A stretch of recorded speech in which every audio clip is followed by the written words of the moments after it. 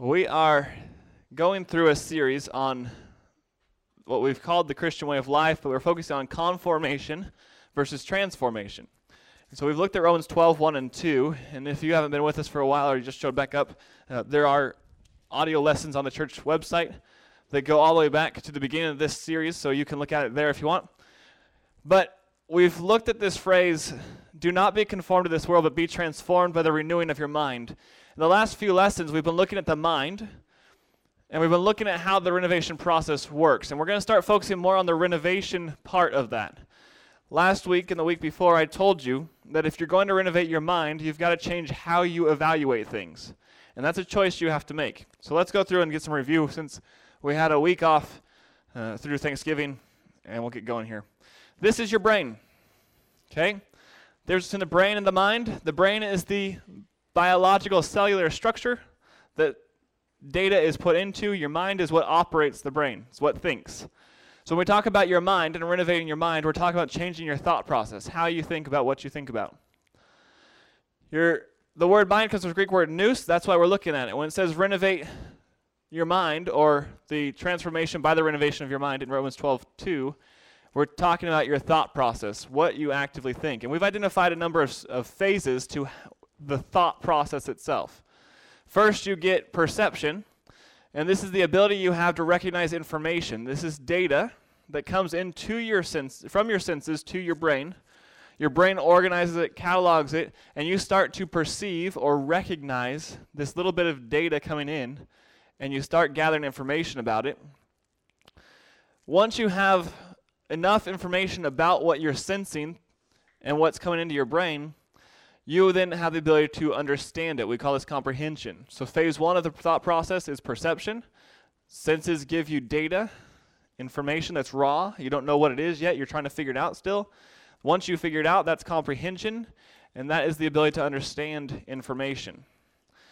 Phase three then is evaluation. Now that you know what it is that you're perceiving and recognizing, now you have some sort of understanding about it, you can evaluate it in the role of giving it value in certain areas. To evaluate means to give value to something.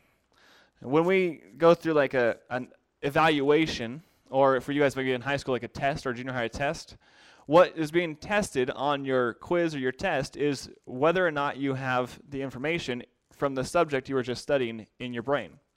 The test is there to evaluate, to give a numbered score to the information you have in your brain. So in essence, it's giving value to what you've learned. Have you learned all the material? Do you know it well? Do you only know 70% of it? How much of that material did you retain?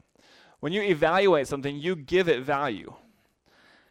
Now in our thought process, what we give value to is this new information that we've understood and comprehended. We can't evaluate something we don't understand yet. If we don't understand it, our brain says, I need more information. Kind of like in math when you get a word problem, and it says, which of the following answers is correct? And it says A, B, C, and then D, and the last one is E, and it says not enough information to answer the question. Similar idea. When we don't have enough information, our brain says we need to go through the senses, get more data from the senses. So phase three is evaluation. This is where you give value to what you've understood. Once you give value to something, now you choose how to use that information. This is the final step in that process. Once you make a determination, you're saying, I'm going to depend upon this information to be beneficial or not beneficial in my life, to be useful or not useful to me.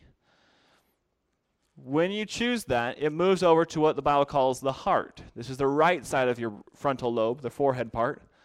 The heart's from the Greek word kardia, and it refers to the place where you store your beliefs, your norms and standards, your morals. In your heart, you have a conscience. The conscience is the witness of your actions, and what it does is it compares your actions to the things that you say are right or wrong. Now, there's a difference between what you say is right or wrong and what God says is right and wrong. The goal as a believer in Christ is to match those things so that what God says is right or wrong is what we say is right or wrong.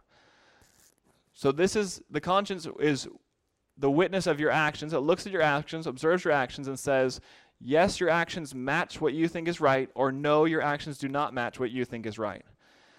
You also have your norms and standards. These are the morals, the things you think are right or wrong, and protocols, the processes you use in a given situation. but the morals and protocols that you depend upon.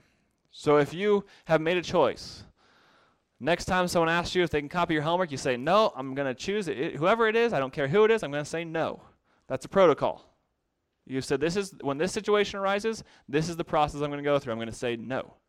Sorry. That's protocol. The moral is, again, what you say is right or wrong. So your norms and standards are programmed by what you determine to give value to. If you give value to lying, then you will say lying is beneficial to you in some way. You may say lying is right. You may know lying is wrong, but still do it because it benefits you in some capacity. So the norms and standards are the morals, the list of things or the database of things you say are right or wrong. The protocols are the processes that you will choose to use in a given situation. Different process for different situation. You have a viewpoint. This is the frame of reference from which you view the world. This is where we brought out the cup a few weeks back. We brought out a paper cup, filled it with water, and I asked you the question, is the cup half full or half empty? What's the answer? It's all the way full, just different things. Some of the cup has water or liquid, some of the cup has air.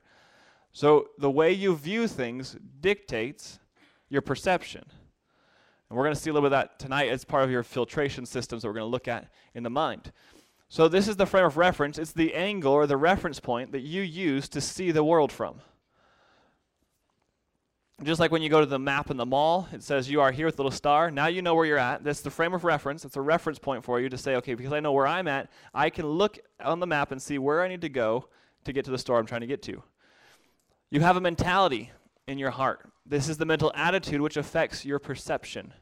A mental attitude is this. It's not a thought process, it's an attitude. It's an attitude that changes how you see things. If you're upset or angry, you're going to see things differently than if you're happy or sad. It's just how it works. If your team is losing severely in a sporting match, you will probably start getting frustrated or upset. And then, if you lose your mentality, you'll start focusing on the things you're doing wrong, and you'll start actually causing more problems, instead of focusing on the things you're supposed to do and should do to make the game better. Your mentality will make a difference in your sporting match as far as how well you play. You've heard things like the game is 90% mental. If you have the right attitude, if you have the right thought process going into the game, you can outthink a player who is more skilled than you are, and you can beat them. That's why we like the underdog stories. All right, so this is what we've looked at so far. We also then said there are two sources of information, the world system and revelation from God. Now we know that we're conformed by the world and to the world. The world pressures us to match what it wants us to look like. Revelation from God changes us from the inside to the outside. They place emphasis on different things. The world places emphasis on what's physical. God places emphasis on what's spiritual. The world establishes value, this is that evaluation part, based on your personal desire, based on what we call your lust pattern, which we'll explain in the next couple of weeks and hit on a little bit tonight. Revelation from God establishes value based upon righteousness. God is righteous. Everything he says to do and says is right is in actuality right. It is righteous. It conforms to the standard of what is a perfect balance between every relationship that exists in comparison to one another. So they work differently. They place emphasis on different things, and they establish value based on different things. Now, obviously, if I'm looking to value whatever I want to value, then I'm going to want to operate from the world system. Because it says that what you want, what you desire is the most important thing. Go get it. But if I want to do what's righteous, then I have to change how I'm valuing things. And I have to look at that from how God says and what God says is righteous. We looked at 1 John 4:1, identified two different spirits that work in the world. The Spirit of God and the spirit of the Antichrist. The spirit of the Antichrist is trying to set up for a specific individual who will try and replace Jesus as the Messiah, but that can't be done. The Spirit of God is the work that God is doing through the Holy Spirit as he leads each individual believer that is following God's will instead of their own will. So we've got those two distinct spirits working in the world. The Spirit of God and the spirit of the Antichrist. One is a spirit of truth, absolute truth. One is a spirit of error. Notice it doesn't say spirit of lie. The Bible calls it a spirit of error, and it means a departure from truth. It's not right, but it may not look like it's completely opposite. It may look close. The Greek idea with the words that are used identifies that there is a proper path to take, But then there's also another path that's not the right one to take, but travels alongside of the other one. And that's the path of error, according to the Greek words used in 1 John 4, 1 through 6. The Spirit of God is the effect produced by the Holy Spirit, who is doing God's will through believers in Christ who are obedient to God in the right relationship with Him. Think about the atmosphere of your family. When your brothers and sisters are obeying your parents, when your parents are lovingly leading you, and you are obeying your parents, and everyone is getting along. And we just had Thanksgiving. I'm not sure that that's the story for most of us. But that's a perfect time. You get people together, you have the chance to everyone get along and just have a good, fun, enjoyable time. Is that usually how it works out? Not always, huh? It depends on the attitudes of the people there. It really does. And so the idea behind this Spirit of God term is that everyone is working to accomplish the goal. And what's the goal? God's will. So the Holy Spirit is leading the believer who is following the Holy Spirit. The spirit of the Antichrist is the effect produced by Satan and company, who are trying to do Satan's will, and Satan's will is to establish his kingdom over God's. They do that through the world system and deceiving it. So we've got those two spirits. That's what we've looked at the last 2 weeks. Now, I've put, and you can hardly see it because of the word omnipotent and all-powerful up there, I've put for you in the upper right corner of this slide, it says 2 sources of information. 1, the world system, the spirit of error, or 2, God's word, the spirit of truth. At any given moment, you are getting information from either the word of God or this world system. What dictates or determines which one you're getting the information from? It matters if we look at Romans 12:1. That dictates whether we're getting information from God through His Word and the Holy Spirit's leadership or through this world. What does Paul say? He says, I urge you, brethren, by the mercies of the living God, to present your bodies a living and holy sacrifice, acceptable to God, which is your spiritual service of worship. We have to present our bodies as a spiritually living sacrifice. And what we learned when we studied that passage was that means that we have to first accept Christ to be our Savior in order to have spiritual birth. And then second, that we have to be in fellowship with God or in a right relationship with Him by having confessed our sins as we accomplish them. God says the line is wrong. We lie. We say, you know what, God, I lied. That's wrong. I agree. I did that. God says, okay, I restored you to a right relationship with me. You're in fellowship with me once more. If we don't walk in fellowship with God, we only have the potential to be led by the world system. And not just the potential, but that's the reality. If we're not in fellowship with God, if we're not in a right relationship with God, then the only thing we're being led by is the world system. And the things that we give value to are the things that will guide us and lead us. But if we're in fellowship with Him, then we're being led by God through the Holy Spirit and His Word. This is the Spirit of truth. So you got those 2 sources of information. And the only distinction between the two, it's not whether you're reading a book from the world or a book from the Bible. That's not the distinction. It matters, and the only distinction that's made is whether or not you're in fellowship with Him. The Holy Spirit brings to you what He needs you to understand and learn. Now, we're looking at the filtration systems of the thought process tonight, of the nous. We've got a number of them. I've listed 5. Here's the first one, the conscience. A filtration system here is going back to that evaluation part. Wait, it's over here. So that phase 3 in the mind, that right side of the board, the left frontal lobe, perception, comprehension, evaluation, this is where the filtration systems come to play. Once you understand the information, now you give value to them in some way. And the filters that we're going to talk about here help you give value to those things. And they do a different aspect. They each give a different part of value to what you're seeing and understanding. And one of them will be more dominant than the other at a different time. One will be the one you care about the most at a different time. One was going to be more dominant the most naturally anyway, but one may speak louder to you than the other ones. And we'll look at that as we look at the filtration systems.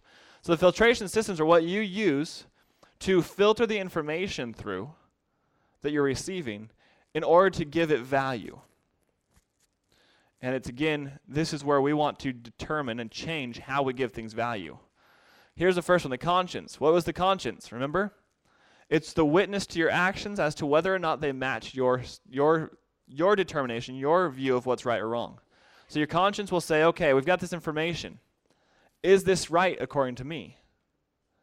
Do I think this is right? Do I think this is wrong? And it will give value to that information you have based upon whether you think it is right or wrong, morally correct or morally wrong. So it will give value based on morality, whether it's right or wrong. Your viewpoint, the way you see things, will help determine value as well. So your viewpoint will give value based upon your perspective. And your perspective changes. If you climb to the top of a mountain and look down, you're going to have a whole different perspective than if you're at the bottom of the mountain looking up. Now that's a very simple example, but when you're in math class versus science class versus at home doing homework versus at home playing video games, you have a different perspective. How you view things. Again, this is your frame of reference that you view things from. So the viewpoint gives value based on perspective. So it filters the information and says, how do I see this? The third one is emotion. This is not one of the things we've listed out yet. Your emotions are designed to respond to your situations.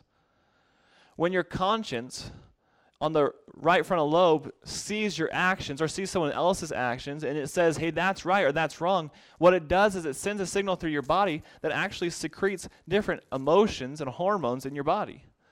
And different biochemicals come out and it makes you feel sad or happy or frustrated or angered or whatever, depending on how you've determined to view that situation. And so your emotions respond to your situation and whether what's going on is right or wrong. So they work with your conscience, they work with your list of what's right or wrong, and based upon that, your emotions are established. Now, emotions are a good thing. I'm going to go off script here a second. Emotions are a good thing, but they can be used wrongly. If you're angry about something that someone did to you and you go punch them in the face, you're letting your anger determine what you're going to do. That's a wrong way to use it. Why? Because emotions are designed to respond to your situations, not determine new ones. They're not designed for you to initiate action from or to be led by. They respond to what's going on. What we have to do as we grow and learn more, both as humans and as believers in Christ, is we have to learn to recognize our emotion but not let it dictate to us what we're going to do. You may be angry or want to beat someone up, but that's not the right thing to do, is it? So you can't let your emotions lead you. And the instant your emotions start leading you, it messes up entirely how you were designed to operate. Our emotions are designed to respond to our situations, not to put us into new ones.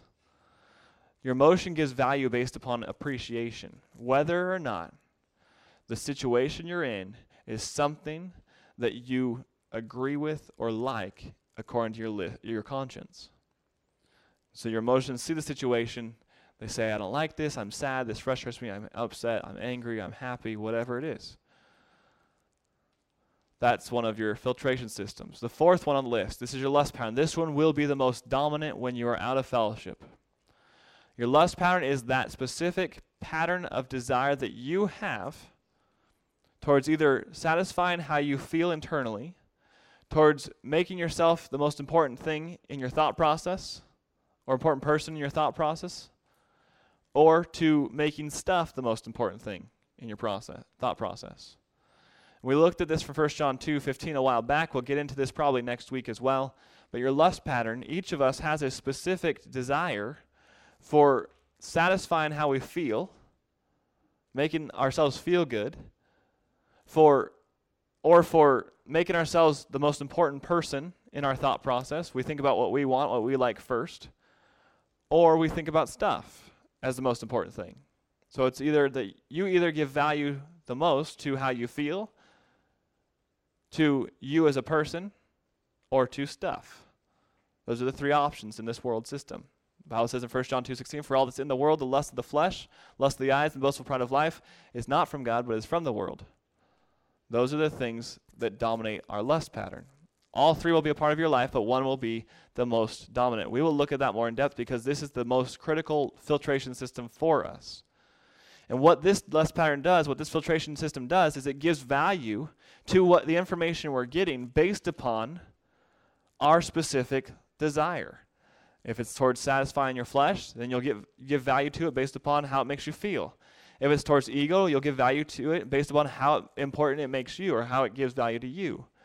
And if it's materialism or stuff, then you'll give value to something based upon its ability to acquire material objects. So your lust pattern is a filtration system. Again, all the information you get goes through these filtration systems. And here's the last one we're going to talk about this evening, mentality. This is that mental attitude. Your mentality filters the information. Let's go back to, let's say, the volleyball court. We're just doing theme sports, but let's go to the volleyball court. We do have a lot of volleyball players in here, so this may work out for us. You're on the volleyball court. You made 3 good serves in a row, and then you hit the net. Okay, no big deal. Side out, ball goes to the other team. First serve over from the other team, it goes right to you, and it bounces off one of your arms, doesn't hit both of them, and goes out. What starts happening? Start building frustration. Start getting maybe embarrassed, bothered, annoyed. Number of different feelings and emotions start coming up about how you're performing, or about how you're making the team look, or about your ability to play the game in that moment. So you've got these 2 things that have now gone wrong. You've hit the net with a serve, and you've shanked a pass off one of your arms. Your mentality starts to change. What's going to fix your ability to do well in that game at that point? You make 2 mistakes. What do you need to do to keep your mentality from dropping? You know you're a better player than that. Shake it off. Oh, that one got me. I move on. I focus. I'll just make sure I focus on my hit or my bump next time. You determine and make a forceful choice to change it. If you don't, then let's say the ball goes to one of your other players and they mishit it. Now you start getting frustrated more. And now you start taking it out on them, even though it started originally with you and your frustration towards you. So your mentality starts changing, and everything that happens in that game, you start to determine whether it's good or bad in that game based upon your attitude. I'm frustrated. Oh, they got another point. I can't believe it. Oh, they made a great play. I can't believe it. Our mentality makes a difference here too. It's how we filter information. So here, we'll put this into our big diagram here. Our filtration systems come into that area where we're in phase 3, the evaluation phase. Every single one of these filtration systems is at work in the information we receive. They're all offering their bits of information or bits of value to what we're learning and what's coming into our thought process. Is it right? Is it beneficial from your perspective? Do your emotions like it? Does your lust pattern agree? Does your mental attitude give value to it or appreciate it? All these things will help you make that final determination. Now, there are some things that aren't supposed to help us in that. And we'll look at that next week, starting with the lust pattern. But what we're looking at and trying to get at, our ultimate study here on the renovation of the mind, is that we need to understand that our information comes from 2 different sources, God's word or the world. That's it. It comes from God or it comes from this world. If it's not coming from God, then it's coming from the world. And if it's not coming from the world, then it's coming from God. We perceive and recognize information. Then once we start to put that information together, we comprehend it. Now we have to evaluate it, and we have to use those evaluation systems to do that. Each evaluation system functions a little bit differently and gives value on a different aspect of that information. Once we say, okay, this is the value that we're going to go with, we say this is beneficial in this way. Oh, my conscience says this is wrong, so I'm not going to do it. I'm going to let my conscience determine the value for me. So I choose not to lie or steal now. Then you make a determination. It goes over to the right side where it matches in your conscience and your norms and standards. So filtration systems matter. We're looking at how we determine value. What do we think is beneficial at different times? What do we think is valuable to us in different times? Once you start looking at this, look at what is filtering that information, and you'll start to see a pattern that emerges. Let's pray.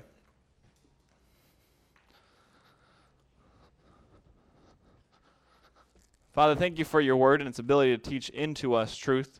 We ask, Lord, as we evaluate this information, that you would be the ultimate filtration system, that we would start to make determinations based not upon how we like the information or how it makes us feel, or any of the other filtration systems that we are using, but that we would let you determine the value for each thing, that we base it off of righteousness instead of our own perspective. Thank you for loving us, for protecting us and taking care of us. May we recognize more about who you are this week. In Jesus' name, amen.